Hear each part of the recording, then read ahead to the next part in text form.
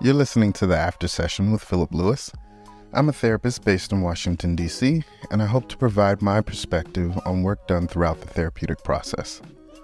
Some of what you'll hear will be interviews with other mental health professionals or former and current clients. In this case, these interviews are voluntary, not conditional to the status of a person presently in therapy, and those interviews are not considered a therapeutic session or a recommendation for forms of treatment. If you are interested in starting your therapeutic process or engaging in a protocol or technique referenced, please make sure you contact your mental health or medical provider. Thanks for listening. All right, so let's shift to Shifting Worlds, episode 2. I listened to this, and I think we've talked about this. This is the second one I called you about and talked to you about, and pretty much was like, I wish I could relate. I can't relate with not, and I pretty much, you were saying the same thing. Like, I want for everyone to be able to be like me, like, just I'm gonna be my true, authentic self, no matter what. And she was saying, like, yeah, that's easier for more people than you think, or it's less easy for a lot of other people. You agreed, and you kind of realized that, dang, yeah, it might be hard for other people. Everybody doesn't have that same mental thought as me. And so I was on the same page. Like, I have really never checked myself as I'm talking to this person. Should I water myself down?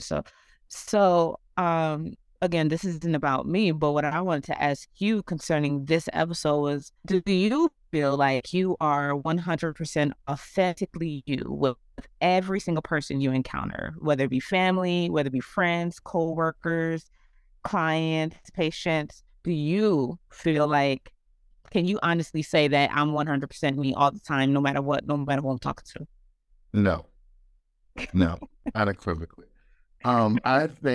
I think my range of authenticity changes depending on the environment I'm in, depending on who I'm around, depending on who I'm loving.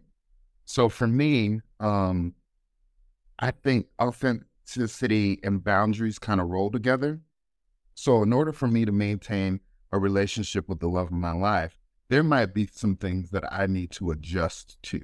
An adjustment may look like or may not always be me being the most authentic, but it's an adjustment in furtherance of a greater level of love or a greater level, a deeper relationship or a greater exploration of love, right? So sometimes I moderate or adjust myself to get what I'm needing. And in that context, I don't think it's necessarily a bad thing. It's particularly when preserving relationships or allowing people to grow in their own way. I look at it this way.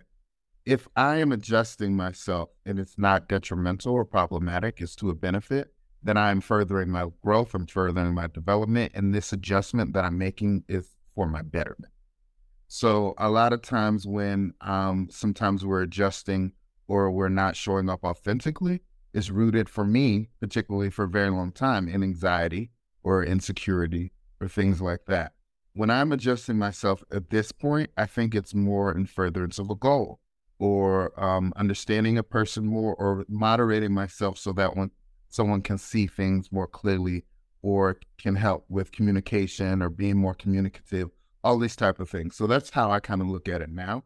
Now, I will say that I'm not always the most resilient and always the most confident and always have the most positive belief of myself.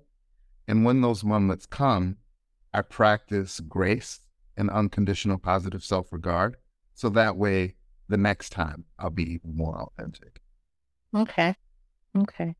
So when you say you make these adjustments, do those adjustments come from are they internal, or are these people telling you, bruh, you might need to shit? I'm not with that. I'm not cool with that. At that point, are you like, do you sit back and reflect like, okay, maybe I might change that, or are you like, okay, you know what? Does it ring like, okay, I did say I was going to work on that, and this person is now telling me and confirming that I need to work, so I'm going to work on that. Like, how does that work for you? Is it an internalized thing, or is it someone projecting that of seeing what they feel like will work for them in order to be in a continuous friendship, relationship, whatever with you?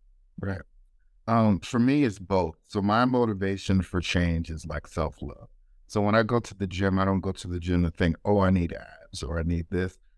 I quite literally have a mantra in my head. I'm doing this as a act of self-love. I'm doing this because it helps me think clear. I'm doing this because it feels good.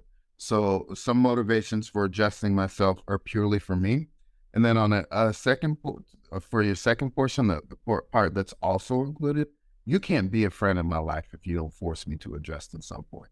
And not for your benefit, but for my benefit. So my circle, my tribe have all challenged me in some way. And I've always had to look back and go back and double check and have, some kind of rhetoric or debate about it or something to see if this needs to be cleared, adjusted, or fixed.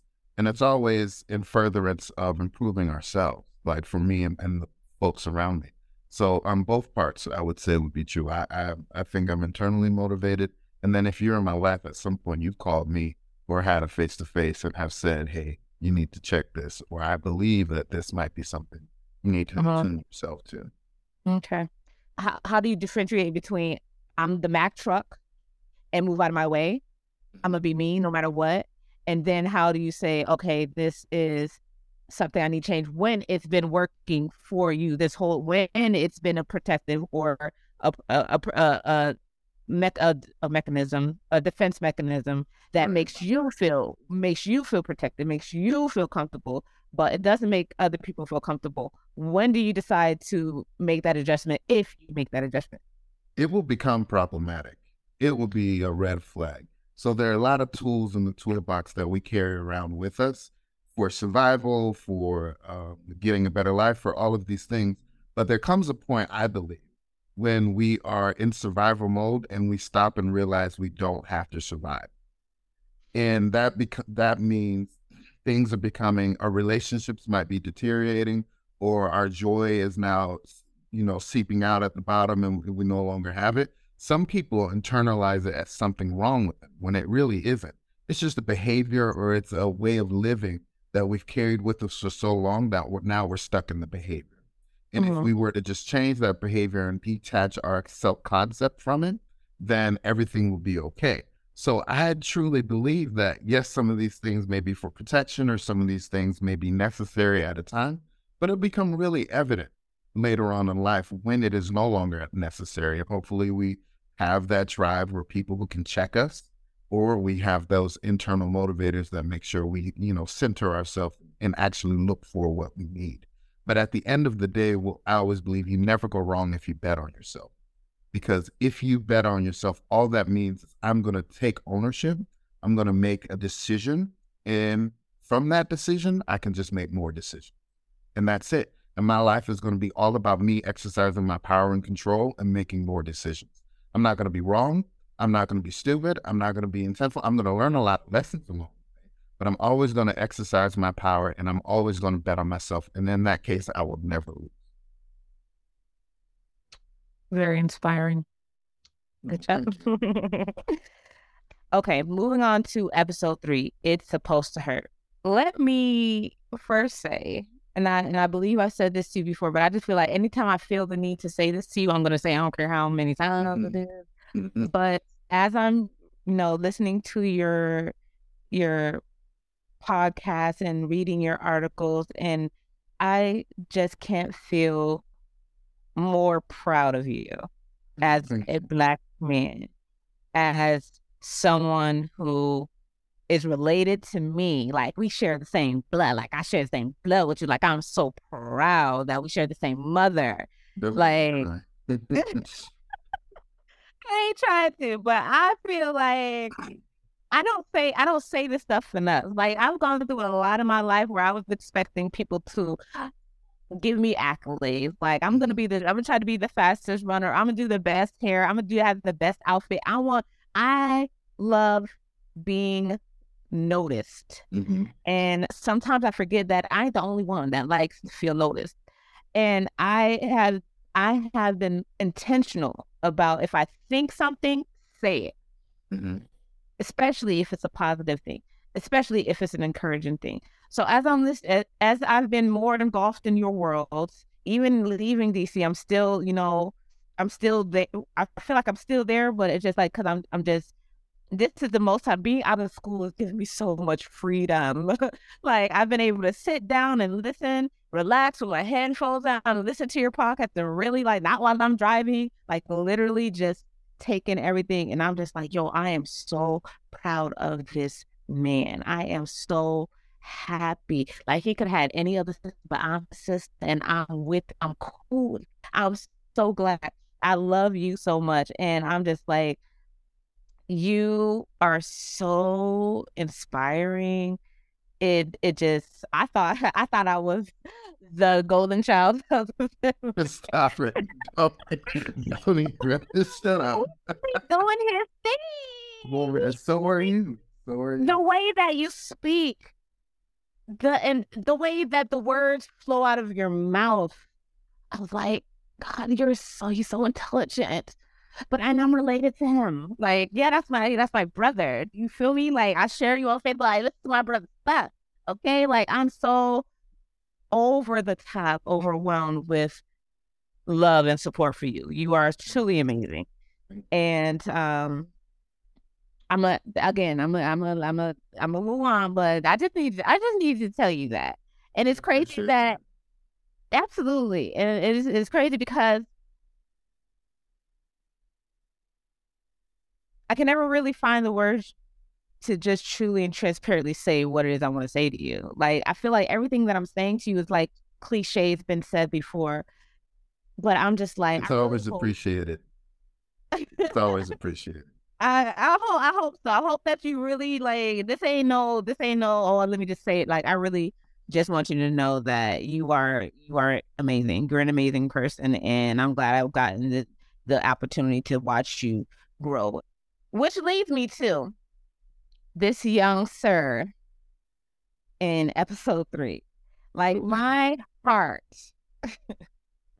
literally, like there was literally a lump in my throat. Like my heart swelled because I can feel the appreciation. I can feel the adoration that this sir has for you and the impact that you've made in his life. Like with so opposite from episode 1. Totally. And it may be different the relationships I don't know if one was a client and one was not, or one isn't, I don't remember. Mm-hmm. But when this man speaks about you and what you did and what you've done and the things that you brought him through and the things that he was going to try because of you, it's like you're in the right place. You're doing the right thing. You are following what you're supposed to be doing. You are standing in your purpose. And not too many people can say that. Like people are legit wandering this earth, not knowing where to be placed, what to do with their lives, what to do with the decisions they made. Like you are where you are supposed to be, and just hearing this man talk about you, like I'm so glad y'all connected. I'm so glad that you were able to help him in the way that you have, and it gave me the warm and fuzzies. I'm just like let me just say real quick, because you say a lot, but I often say, and this has kind of been my MO for the last couple of weeks or so, and my clients will be like, he said that today. And I wholeheartedly believe it, that it has nothing to do with me. Like I am here, I am the hammer in the toolbox, but you don't get full use of the hammer unless you pick it up and hit the nail. So a lot of folks come in and they don't do the work, don't follow up. Their motivation is not to pour into themselves. And once someone has that motivation to pour in themselves, I release. Like I just move out the way. I am in the car, they are driving, and I'm holding the map, and they choose whether they want to go left, right, back, forth. Wherever we go on the journey, I'm along for the ride. So I always say that when my folks come in, I'm never going to work harder.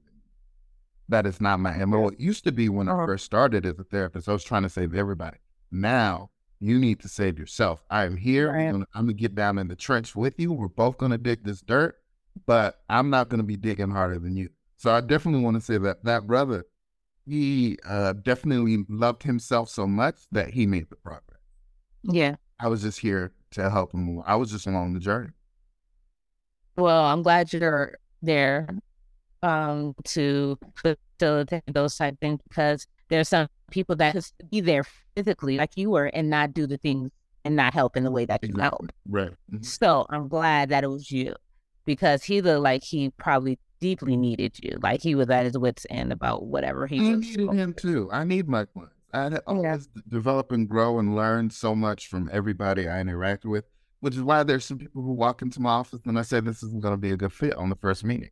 I say that very quickly because I follow my emotion just like I encourage everybody else to. I face the feeling, and then what the work that comes from that is the work that comes from that.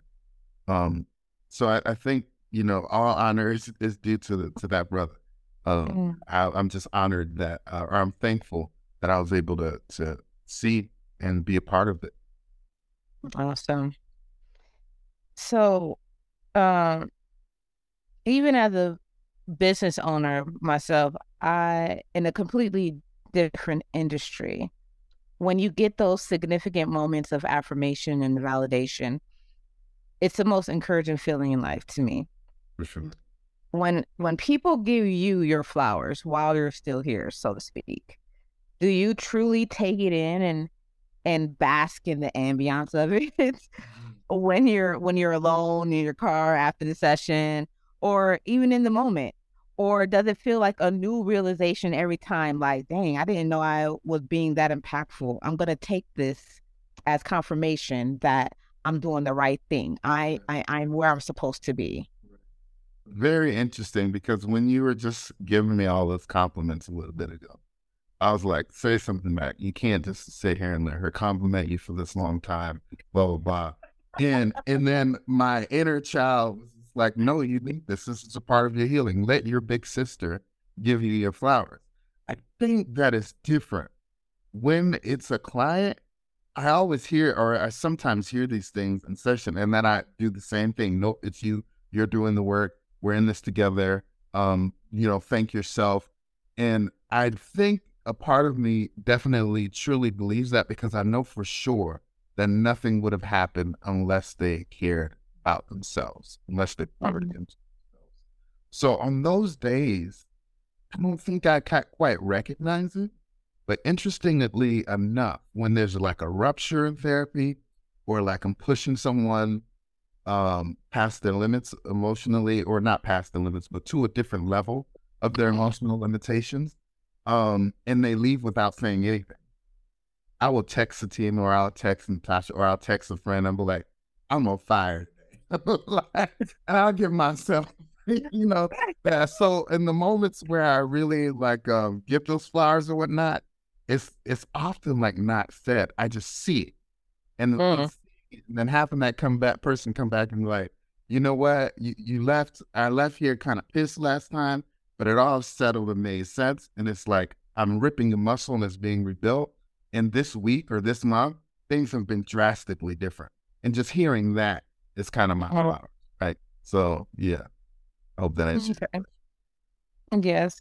Does it come at you as, oh man, I didn't know that, or do you know, like I know what I know what I'm doing. I knew that was going. No.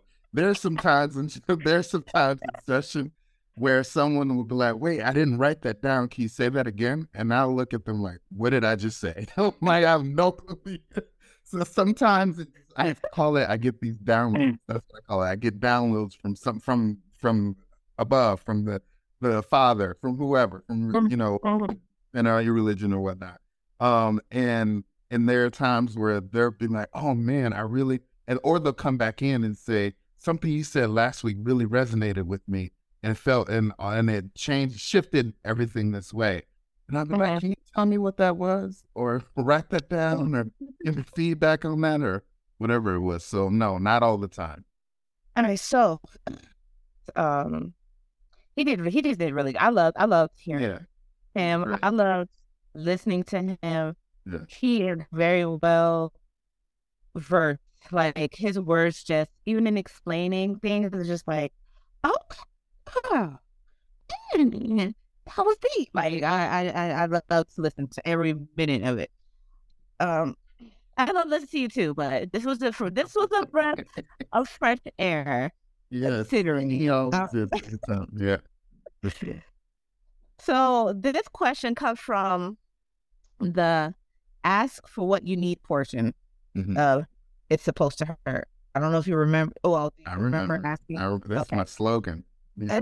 And, and you were explaining to him why you purposely dismissed his wins.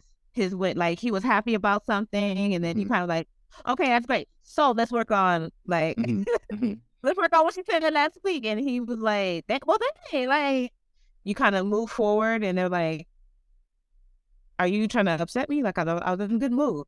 Mhm. Why are you bringing up last? I was happy about this. Why are you bringing up last week? And I wanted to ask you when you tell people to ask for what they need, and I get that. We've talked about it in our personal conversation. We talked about asking for what you need. Mhm. I get that, but also part of me feels like it's just good for somebody just to recognize what Oh, it just feels to definitely. me. For me not to have to say nothing, for me not to have to just be like, okay, can you just for someone to view me, see me, Mhm. love me, care for me, support me, and be like, and just give me what I need. Mhm. I know that it might be far, but there's people that really are in tune with other people. Mhm. And my question to you is, what feels better to you?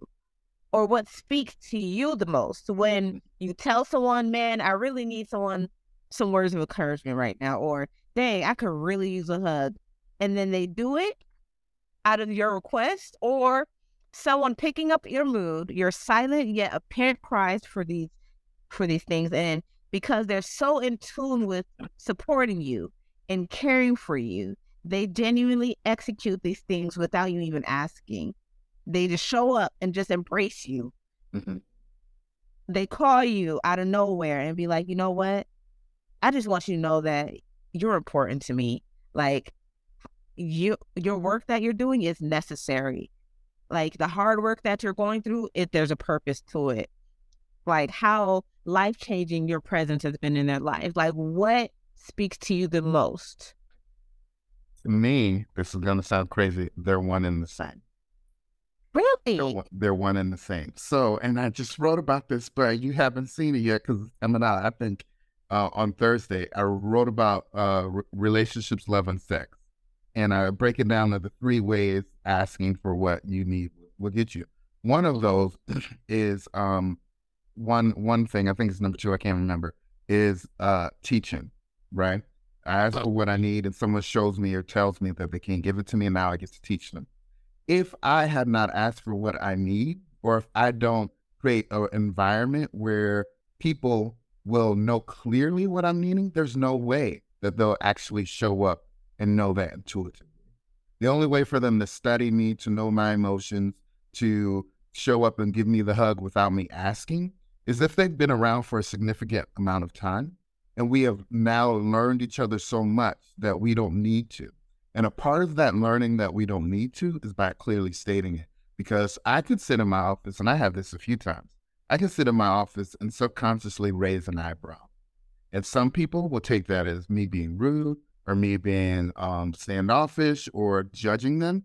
And some people will take that as me understanding or being more inquisitive or I have a question and they'll stop and say, what's your question? Right. And the people who say, what's your question or what are your thoughts? Hurry up and tell me. I have a client that's like, oh, I can tell that you have something that that's going to be, whatever. And then that's when my eyebrows raise. Right. And the folks who just met me might be the folks that might think it's disrespectful or I'm judging them or I have this negative thought. The difference between the two is we talk about it. What my body language looks like, what I might be needing to support them as a therapist, what they might be needing for me to support them as a patient, and it's clearly communicated. So that's why I say it's one and the same. The more you ask, the more people will show up the way you want them to, or you can teach them to show up the way you want them to. And then that becomes this ripple effect in your life where now you have all this love pouring in, whether you ask for it or not. Gotcha. Gotcha. Okay, that makes sense. That makes sense. Because even still, say I give my husband like, and he loves to ask me what I want. He's out. What would he like me? What would I like him to bring home for food? Because he knows I'm here, and if I'm here with the girls, I can't. I mean, I can, but who really wants to just put two kids in a car to go get something to eat? So we do the same. We know we do the same thing, but he does it the most.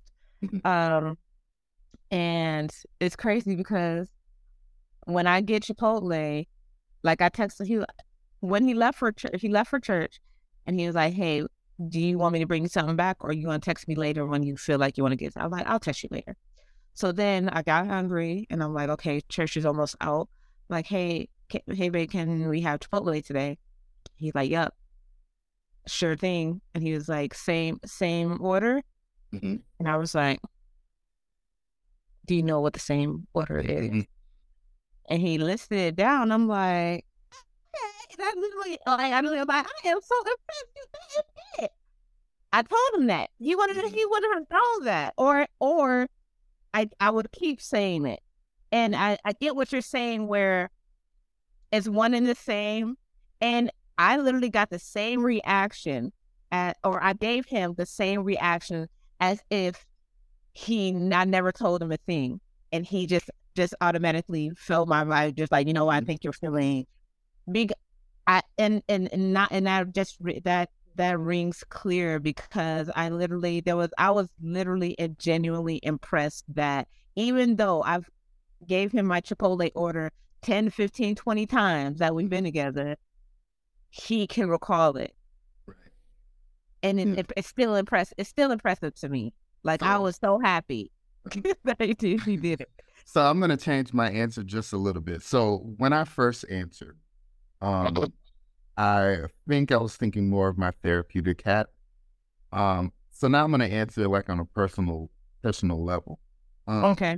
And these questions are for personal. Just go. I got you. They are for crowd. I'm not talking to them. If I say specifically. I'm catching that. Well, I just caught that on this one. I caught that in this one. So for me, and I'm going to go off track, but I'm going to bring it back. Okay. I believe in a certain level, and I'm still trying to figure out what I want to coin this, but I talked about it in Motivation Over Obligation. I believe in a certain level of selfishness or healthy narcissism, right? And for me, because of my life walk and my insecurities in the boxes that the world put me in, and I told myself I also had to be in, all of these things that culminate into the person you see before you today, right? All of those things kind of left me with this like tender spot, or this thought and aspect that I might not be good enough. I don't know. I can't tell you. I can't pinpoint on one thing. But I know the thing that addresses it and has the most significant impact on my emotion is me opening up my mouth, unequivocally knowing that the thing I'm going to ask for, I'm going to get it. And it may not come from this person right here. It may come somewhere else. But I know that I am good enough, and I know that I am lovable enough that anything I ask will be given to me on an emotional level, right? In some form, some capacity. I just have to open up my mouth and trust and believe that I am worth it, right? So for me, asking and then getting it is kind of like the emotional draw in my personal life, because for a very long time, I didn't operate that way, believing that I was someone who was good enough to get what I wanted when I asked for it. And I believe that comes from, again, this healthy narcissism, because there are two things that I always say in therapy. We are hardwired for connection, and we are hardwired for self-preservation. Those two things we need. If I give away all my food, I will wither away and die. Like on a human basic level, the body functions in a way that it'll shut down organs, send blood to the brain, all of these things that our bodies are biologically created to do to self-preserve. Same thing. We have to do that, right? And that's the same thing for our emotions, for connection. We have to cling to another person or another thing to create more purpose, to create more joy, or we will die emotionally. So at some point, I have to sit back and think about myself. I have to sit back and think about my needs. And a very powerful thing for me is knowing, analyzing, dissecting myself, and then giving myself the power to create and ask and manifest all of the things that I'm feeling that I want. Awesome. Awesome. And as you spoke about obligation versus motivation, let's head that way. Let's get there. So this is a good one too. This was good. When I read the title, right, I had this preconceived notion of what this was going to be. Mm-hmm. So in my head, I'm thinking about me as a mother. Like, yes, I'm obligated to do things for my children because I had these kids. Mm-hmm. I had them with a partner, of course. I created them. They grew in my belly, and they're here. I'm obligated to take care of them. But there are days where I would prefer to lay in my bed and sleep. Thank God Almighty that I have my husband who understands that she needs rest. Right. And that's the thing that I struggle with, because I'm always like, no, I can't. Okay, no, I can't. No, it would be good. It would feel good to not have to do this, but I said I was going to do it. I said I was going to do it, so I'm going to do it. And I'll completely dismiss what my body is telling me to do what I said I was going to do, because I want to be the honorable person. I don't want to be that person that someone is counting on, and then the last minute, now someone's life or situation has to be modified because I didn't do something that I said I was going to do. Mm-hmm.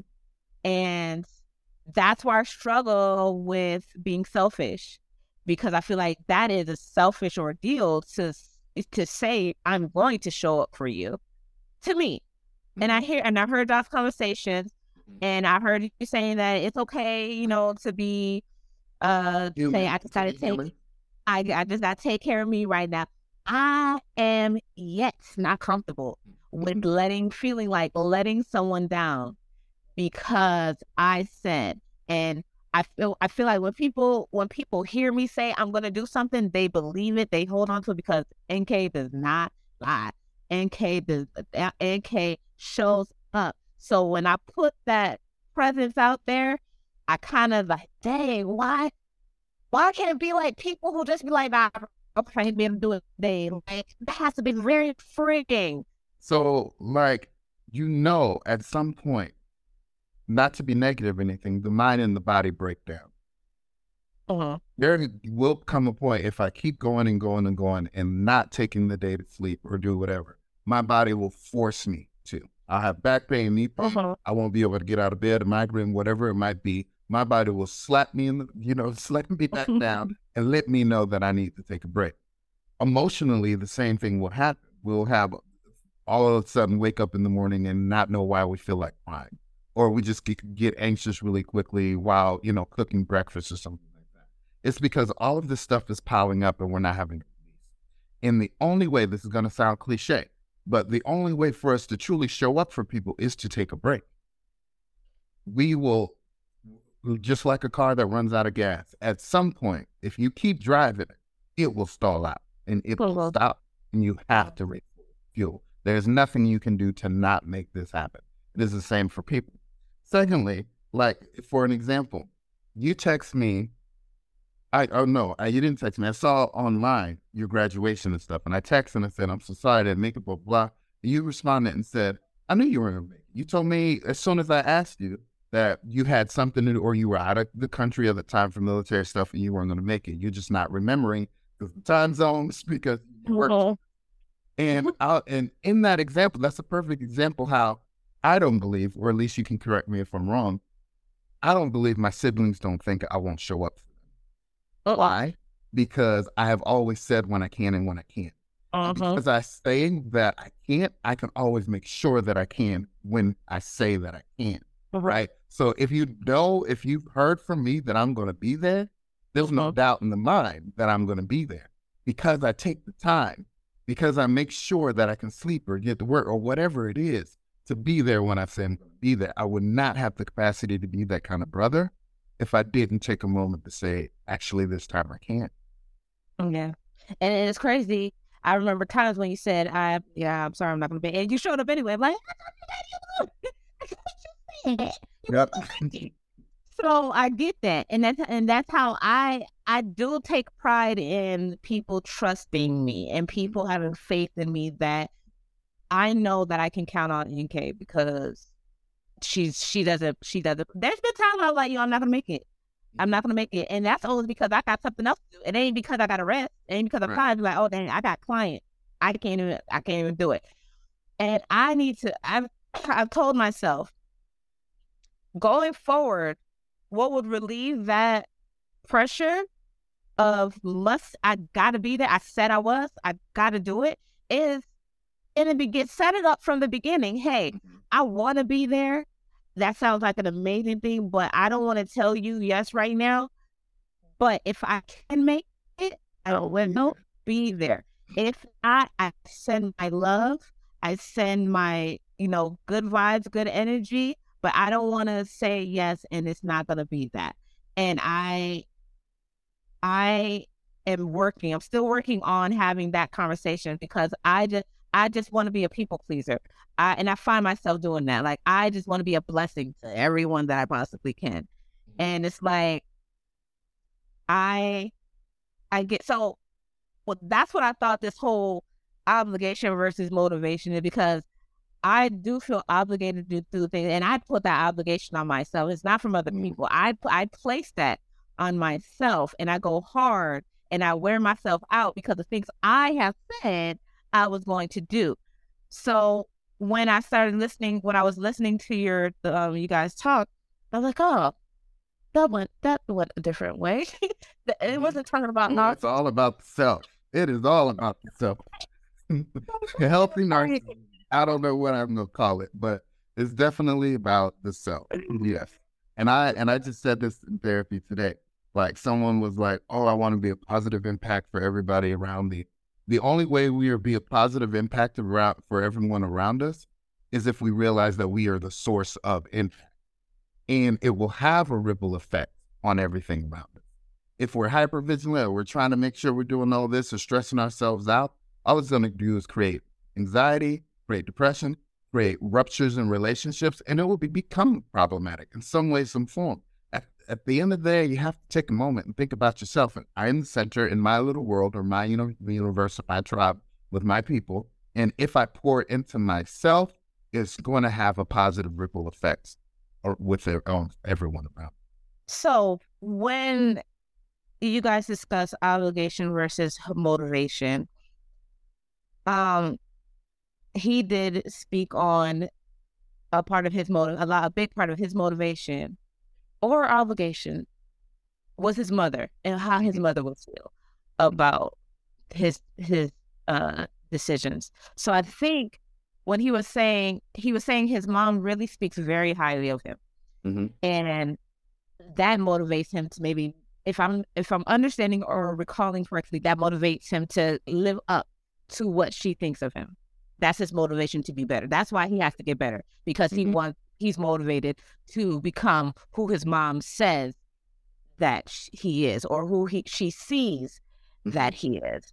And the obligation, I think he said he could never, ever end his life because of what that would do to his mother. He's obligated to be here because he doesn't want to hurt his mom. She's through so much that he will not do that to her. So to kind of change the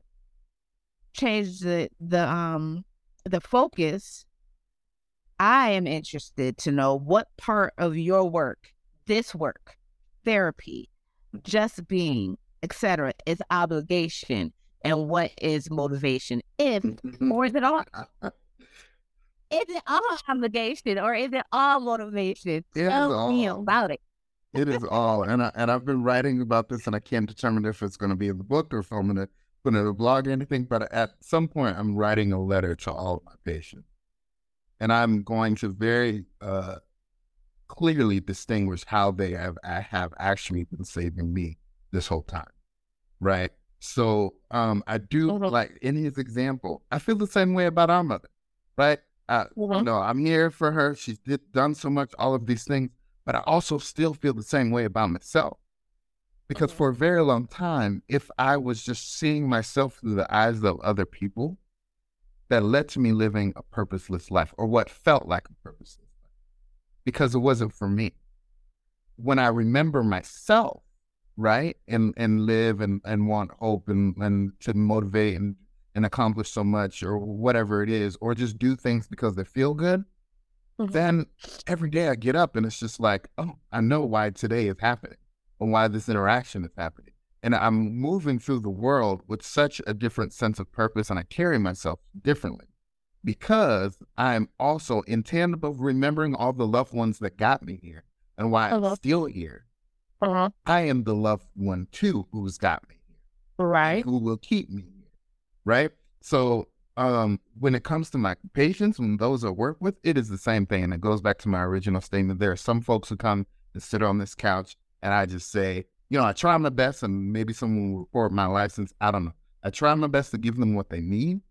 Mhm. But if I don't see a reflection of something that I have worked on or currently working on right now, like Mhm. it's it doesn't quite stick. And for a lot of my patients, they think, that I have all the answers, and I say this all the time. What happens in this 45 minutes of time we have, you might think that I have it all together, but I will never tell you something or to do something that I haven't done. And the reason why I have done it is because I've somehow been in the same place. So if I talk Mhm. about tapping, breathing, psilocybin, EMDR, anything, right? Mhm. I have done it. And some of it has worked, some of it has not. Some of it I have just been exploring to just explore. But there's a reason why I've dived into all of these things and I've experienced all of them.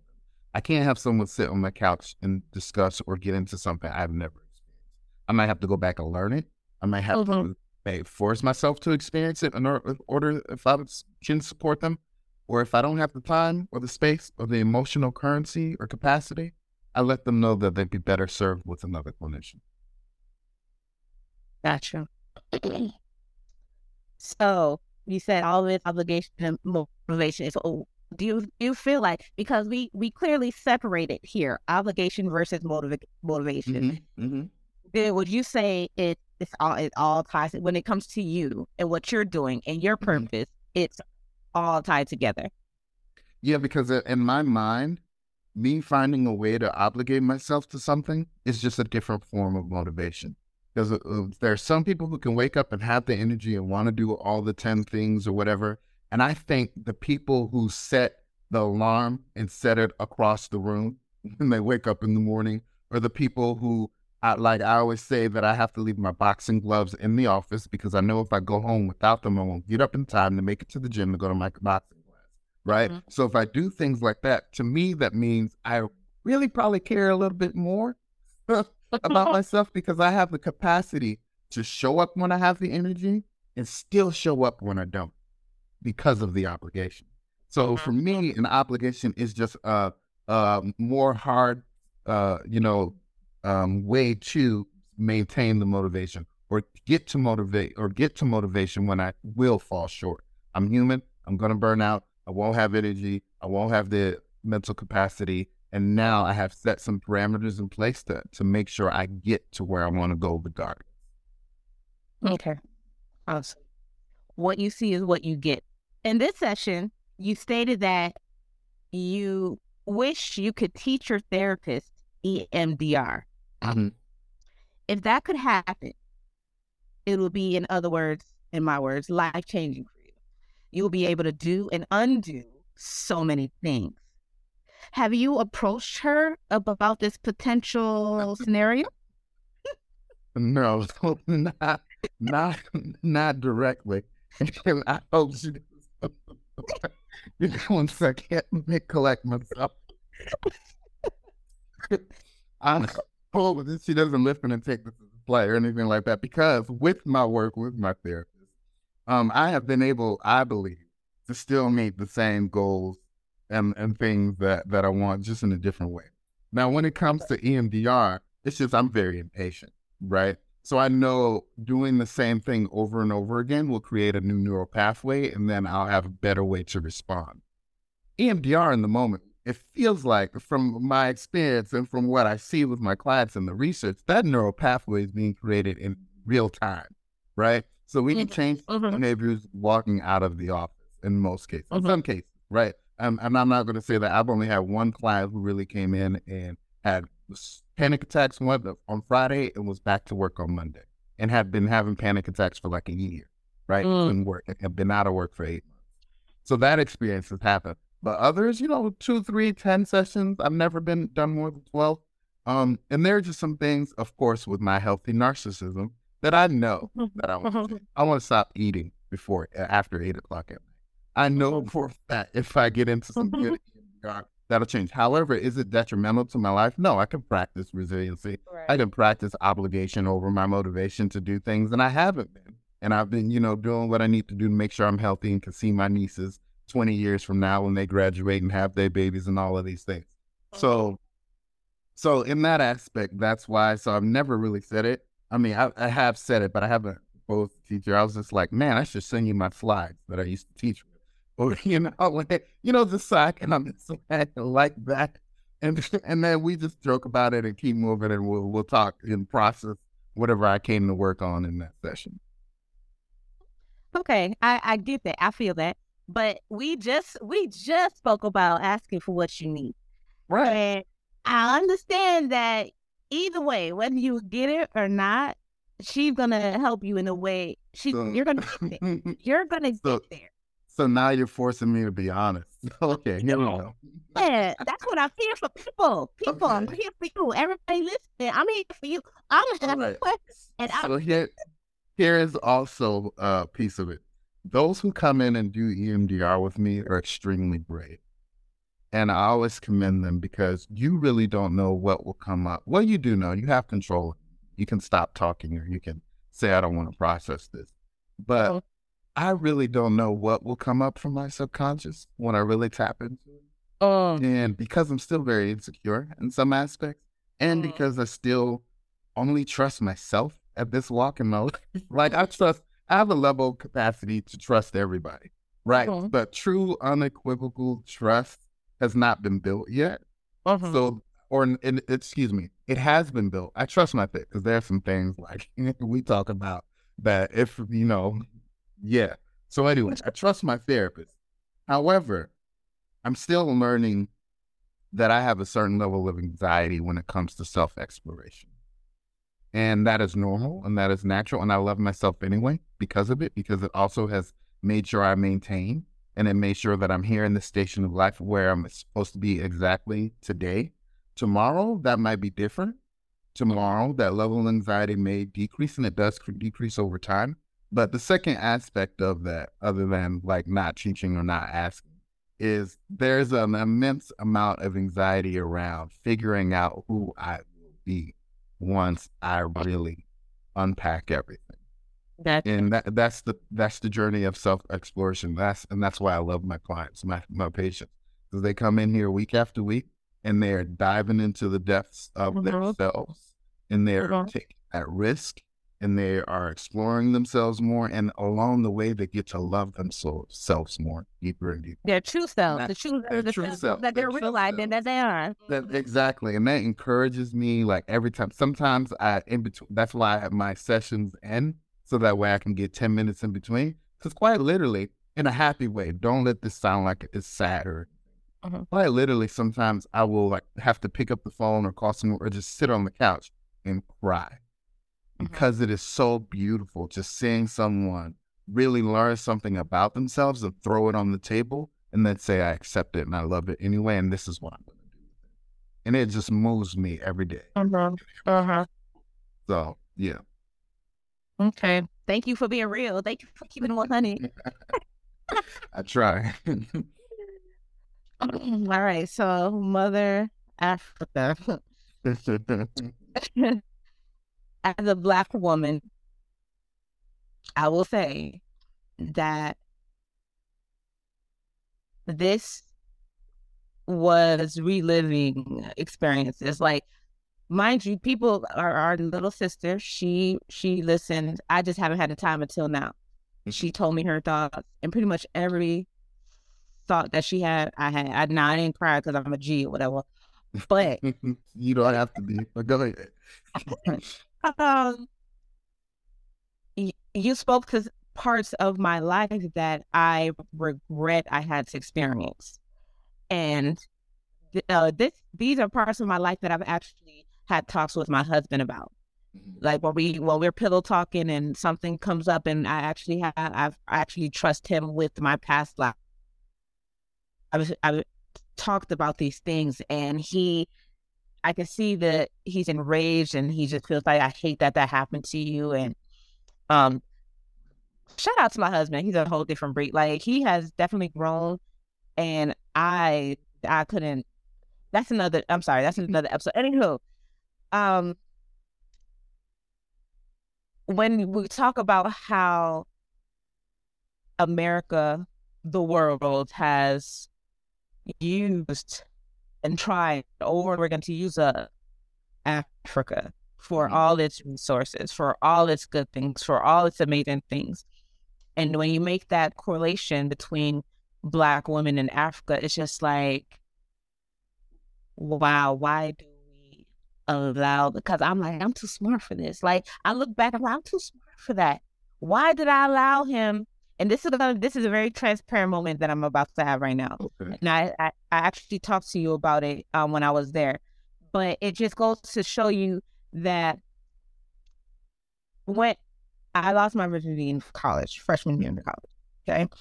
And this is a person who he looked great. He was on the track team, pretty much everything I wanted, except for a man of God, except for someone that truly knew God and was saved.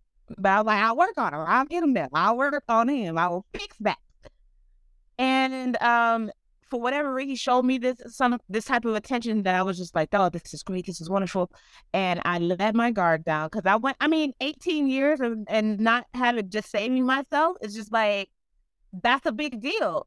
So for this man to be able to allow me to let my guard down in a way that gave him something that I've been working so my whole life up until that point, 18 years, that made me feel special, that I was able to brag about, because I know of many 18-year-olds who had already lost their virginity at 12 or 13 over 50. So I felt very accomplished at that point. And for him to make me trust him in a way that allowed me to give him that gem, that thing that that set me apart, that made me feel special. And after it's all said and done, I'm like, oh, we about to get married, because I gave him something that no one, he's never experienced. A person that he's dealt with never being touched by another person, never being, that flower is still there. Mm-hmm. So I'm in my head as I'm laying down next to him in his dorm room, and I'm just like, like, I made a great decision. Like, this is gonna be great. And for him to be like, kind of like separating me from him a little, like, kind of as I'm trying to cuddle with him, and I'm just like, okay, this energy is changing. I don't know what this is about. And I'm like, so what's next? Like, so we're together? And he's like, no, so I'm gonna be completely honest with you. Oh, I just wanted to feel what it felt like to have sex with a virgin. That's why we did this. My bad. I don't know if she was really thinking that we was gonna go further with this, but I expressed before, and I just want to see what it felt like. Hearing that as an 18-year-old stepping into adulthood, now life changing, because now I am no longer what I was. I was no longer the Black woman that was set apart amongst the other 18-year-olds that she's around, all her friends or family members or whatnot. To hear that, and like, to feel so used, to feel so broken. I was already First of all, I was already broken, but that type of brokenness, to feel to feel happy about something, to feel like, yeah, I know I made a bad decision, but it's going to be okay because it's for the right reason in mind. It's going to be great. It's going to be wonderful. To be hyped up to think that this person truly and absolutely adores you because that's how they've been treating you up until this point, only to say, "Oh, it was just an experiment." Because that's what I heard when he said it. Like, it was just an experiment. I I got what I needed. Now I can check that off from my bucket list that I have had sex with a virgin. So, you want to like head out or like you want to stay here? Because I'm about to go get ready to hang out with my whatever his friends or whatnot. And I couldn't even say nothing. Know what to say in that moment. There's nothing that I could say that could take back that moment. That could be like, "Nah, you don't deserve this." He got it. He had it. It is, and I know that there's so many boyfriends before him that was way more deserving than him, and he wasn't even my boyfriend. This was me doing an act that, in hopes, would make him my boyfriend, and then further make him my fiance, and then make him my husband, and then make him the father of my kids. That's how far ahead I was thinking, because I felt like I had something so special that there's no way he's gonna let me go. There's no way that he's gonna dismiss me. And it happened. And when you talked about being used up, Africa being used up for the resource, and then when you're done, that's exactly how I felt. And and there's so many women that probably feel the same way. Women in general, yeah. Yeah, exactly. So I guess my first question, or my question to you would be, have you ever encountered a black man, a black president that was comfortable with using up black women or using up women in general? But let's focus on black women. Have you ever encountered a man, and were you able to be like, what are you? Because you feel, when I hear your voice, you are very adamant about how you feel about what you are, honest and transparent about your fellow black men doing what they've been doing. Have you been able to verbally, if you ever come in contact with a man that did that? Right. So I want to step back a second and say that this is a theoretical concept that I have. This some things that I've come across in clinical practice and some things that I've come across in my personal life.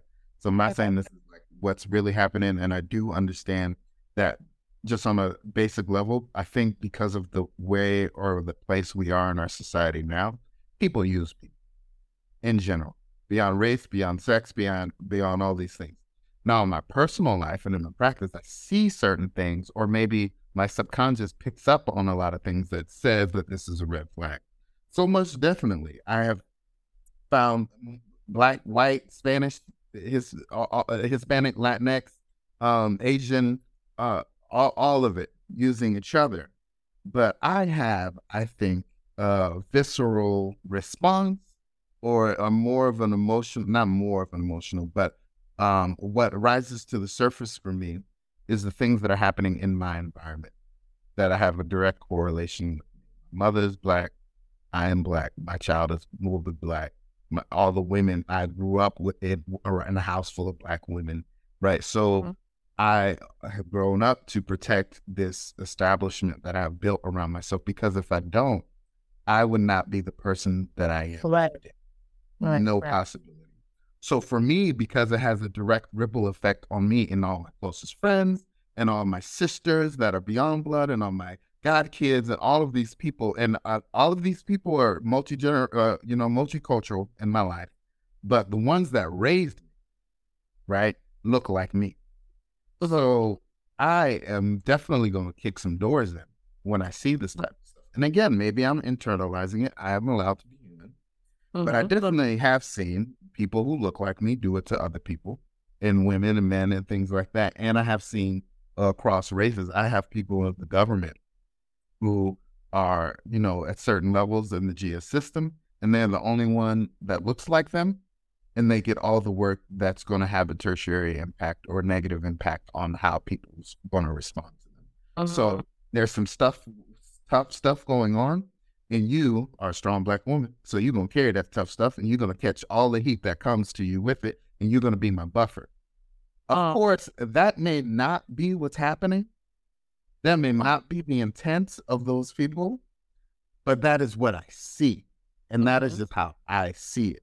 So I always say something about it. I always call it, because the less I speak up, the more I'll see. Right. The more I speak up, the less I will see. So that's when I kind of operate. Good. I'm glad you stuck up for us and you call it how you see it. Because it's getting out of hand. It's getting out of hand. I try. And I question myself every morning when I'm calling this person, when I'm leaning on this person for emotional support. Am I giving them what they are giving? And as long as we all, beyond race or sex, think about that when we are taking, are we giving? I think the world would be a better place. I agree. Well, thank you so much for this opportunity, sir. I appreciate you pouring into me and taking your time to spend it with me. It means the world. It really does. Like, I love you. I don't say that. I don't say that.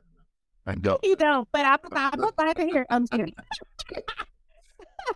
It feels good to hear, because I feel like everybody just needs that. And even myself, as hard as I am, it feels good to know and hear that someone loves you for real.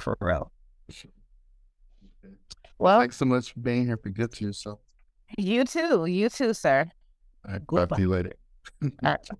Bye. You've been listening to The After Session with Philip Lewis. I hope this time has been beneficial to you in some way. If you like some of the topics discussed, you can visit lewiscounseling.org and click on The After Session, or follow me on Instagram at @theaftersession_. This podcast has been produced by Logan Wesley. You can follow Logan at onelawmusic.com or on Instagram at @1LAW_music. Be good to yourself.